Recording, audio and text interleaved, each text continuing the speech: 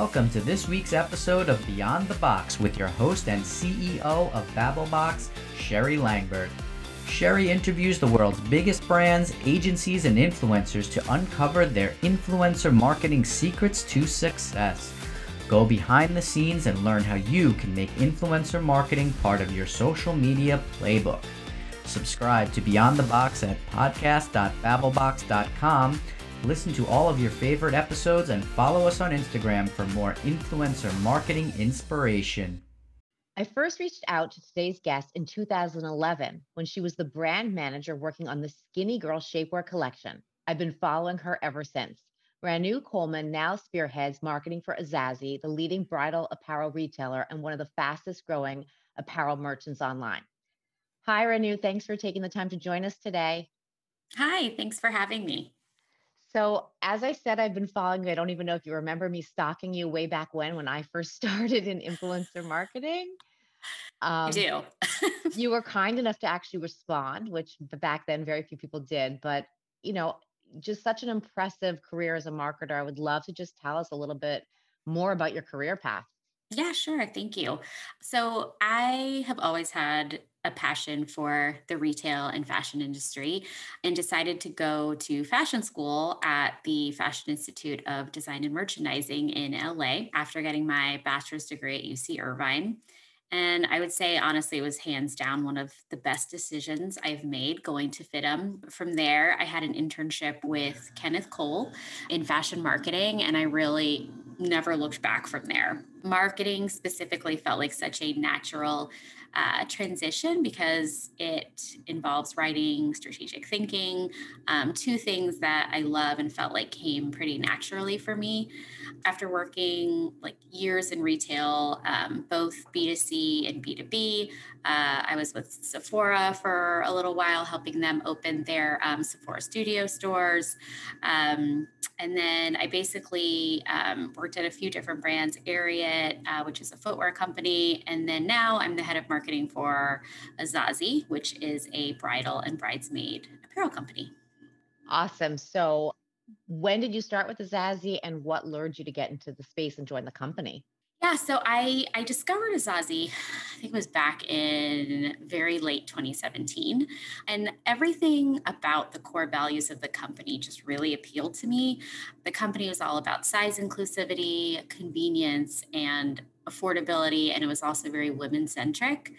I think after I did a lot of my research, I knew that this was a company I wanted to be a part of that I also felt like was really different and really disrupting the bridal industry.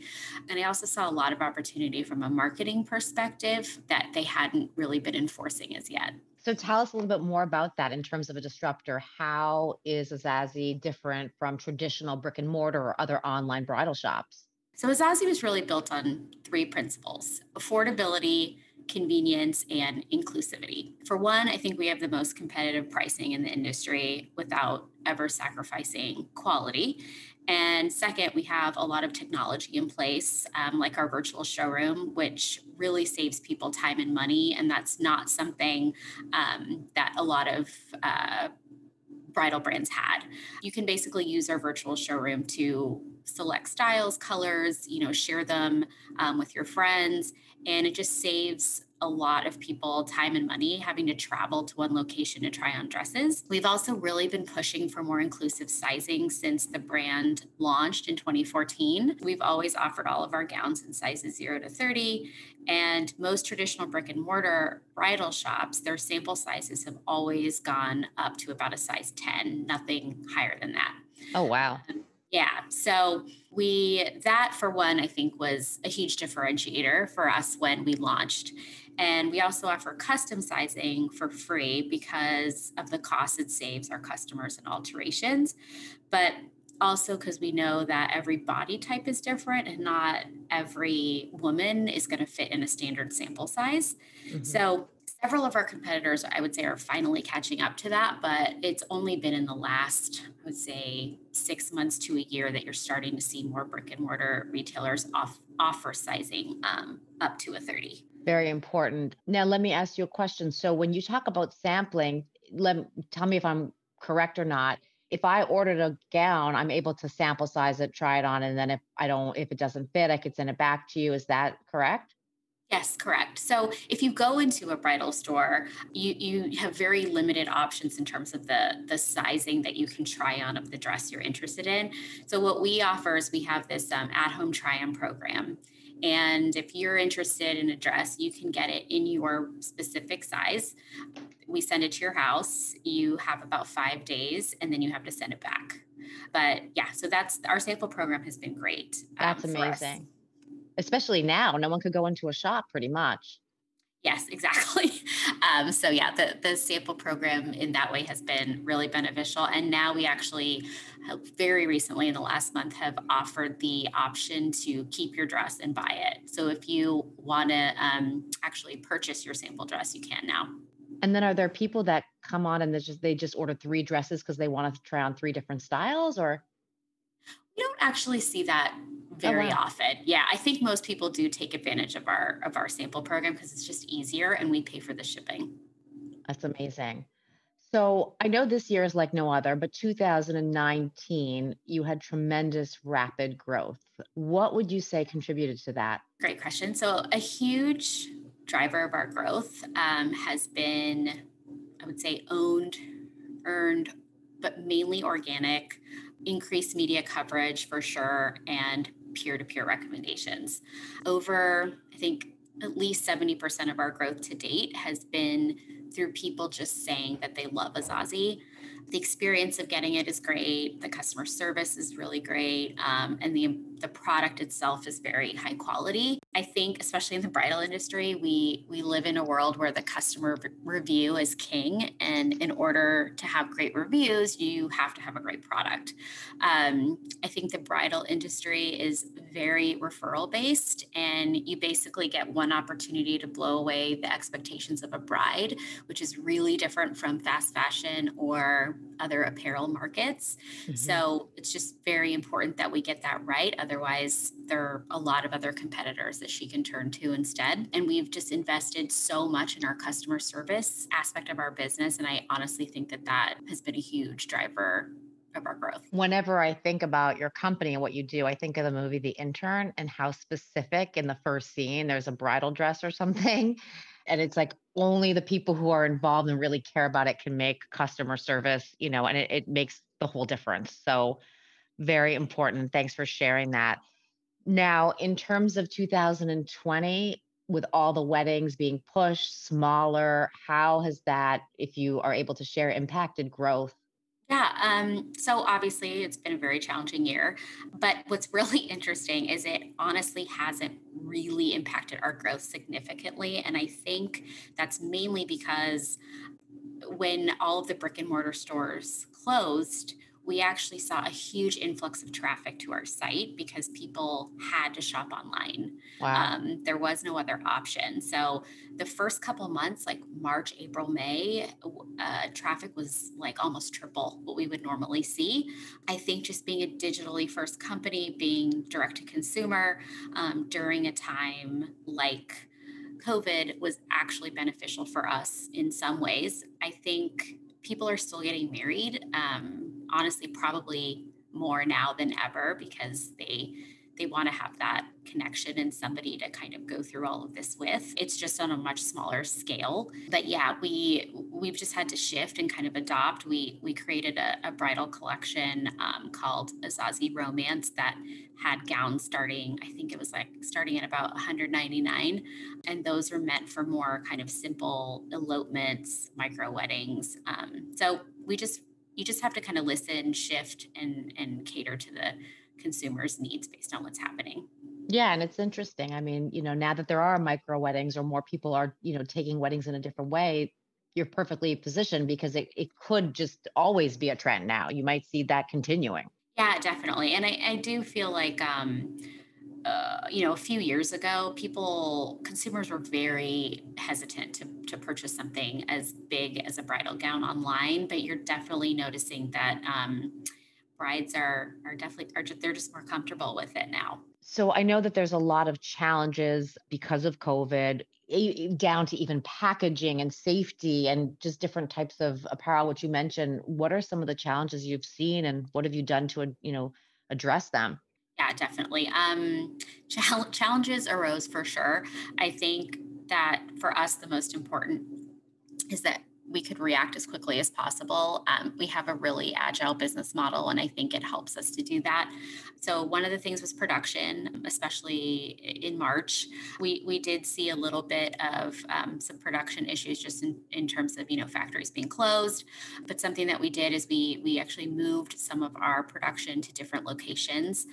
We did that fairly quickly. One of the other things that we decided to do was increase our return window from 30 to 45 days, just because we had a lot of brides who didn't know what the status was of their wedding.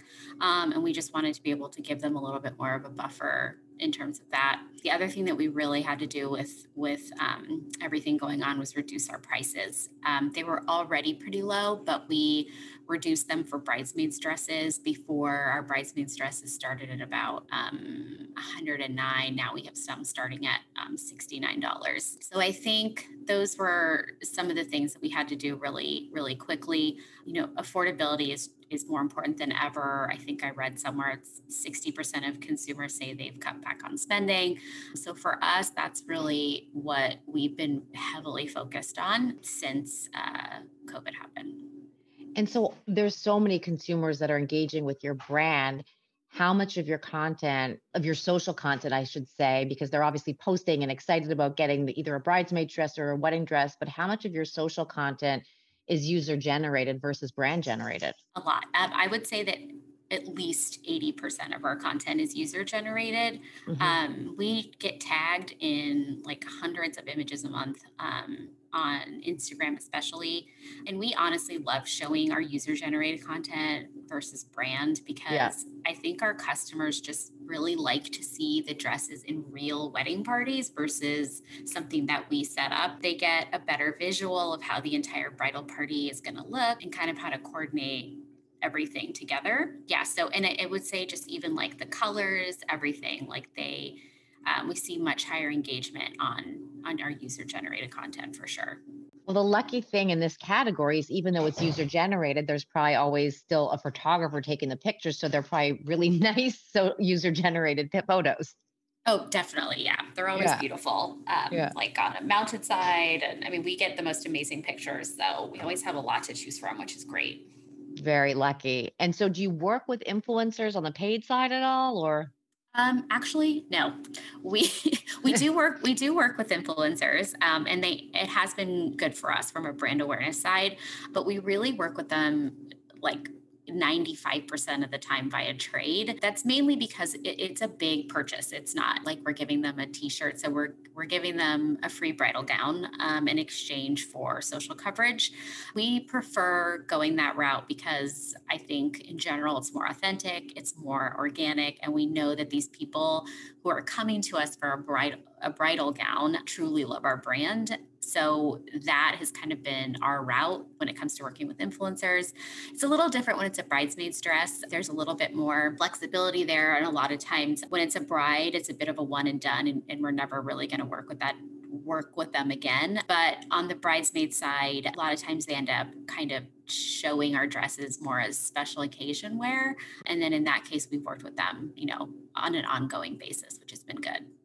No, it definitely makes sense. And when you do organically work with these influencers, I'm sure you get a ton of requests. And, how do you vet them and select the ones that you want to work with? Is it based on reach? Is it based on aesthetic category? Honestly, it's usually based off of, for one, they really need to meet our target demographic, and the other is mainly engagement. I feel like for us, that's always been the most important.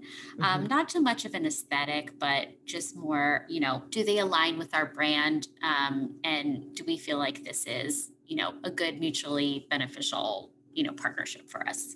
And so my next question is about looking back on your career, whether it's here or elsewhere. What has been your most successful or favorite influencer marketing campaign that you've done? We did a marketing campaign at Azazi in 2019. It was called An Enchanted Evening. And it's what we did is we gifted influencers a dress and we encouraged them to wear it and describe their ideal enchanted evening. It was just very fun. We had a few talk about, what makes a date night special. Some took pictures in Little Italy in our dress. Some of them, we saw some of them in like Secret Garden in Central Park. It was really great because I think it made us realize that we can repurpose our bridesmaids dresses and really show them in a way that, hey, it's a bridesmaid's dress, but you can still wear it other places. And it actually really helped us from, for one, a sales perspective, but also we just had a lot more influencers want to work with us after that campaign, because I think before they would just look at the dress as like, okay, it's like a chiffon dress. I'm not going to wear this again after the, I wear it as a bridesmaid. But we came out with actually a lot more styles too that were, velvet and like jumpsuits and just styles that were a little bit more versatile. But I loved that campaign because I just thought the whole, kind of vibe and energy was really great. And I think it just opened up a lot of doors for us. Yeah, it's amazing to see the feedback and the creativity from the influencers, but also for us, we get a lot of people saying, could we do surveys or polls with influencers or even focus groups, because it ends up bringing so much of like new ideas and product ideas to our partners. So what I know everything is changing. So what do you think are bridal trend predictions for 2021? So something that we've kind of what we feel like is going to be big is 90s inspired bridal wear. Very modern, very unique. I think you'll see a lot of slip dresses, very reminiscent of like Kate Moss's style in the 90s. We still see a lot of bridal capes. I definitely think shorter styles are still going to be really popular because I still think there's going to be a lot of smaller weddings in 2021. So you'll definitely see shorter looks for elopements and those type of events. Sounds good. And then what is exciting in your plans for Azazi in the new year? The new year for us is actually engagement season. Our sales go up dramatically around that time. I think our plan really is to launch some new product categories. We have some things in the works. And just from like a social marketing side, we definitely want to run some large scale giveaways and partner with some other bridal brands and do some cross collaborations around engagement season. That's amazing. Well, thank you so much. It's been a pleasure having you today. And we're just going to be on the lookout for watching your success and wishing you much of it for the new year. Great. Thank you so much. Thank you. Thanks for tuning in to this week's Beyond the Box, produced by Tough Monkey Entertainment. Beyond the Box is brought to you by BabbleBox with your host, Sherry Langbert. Visit podcast.babblebox.com for more episodes and influencer marketing secrets.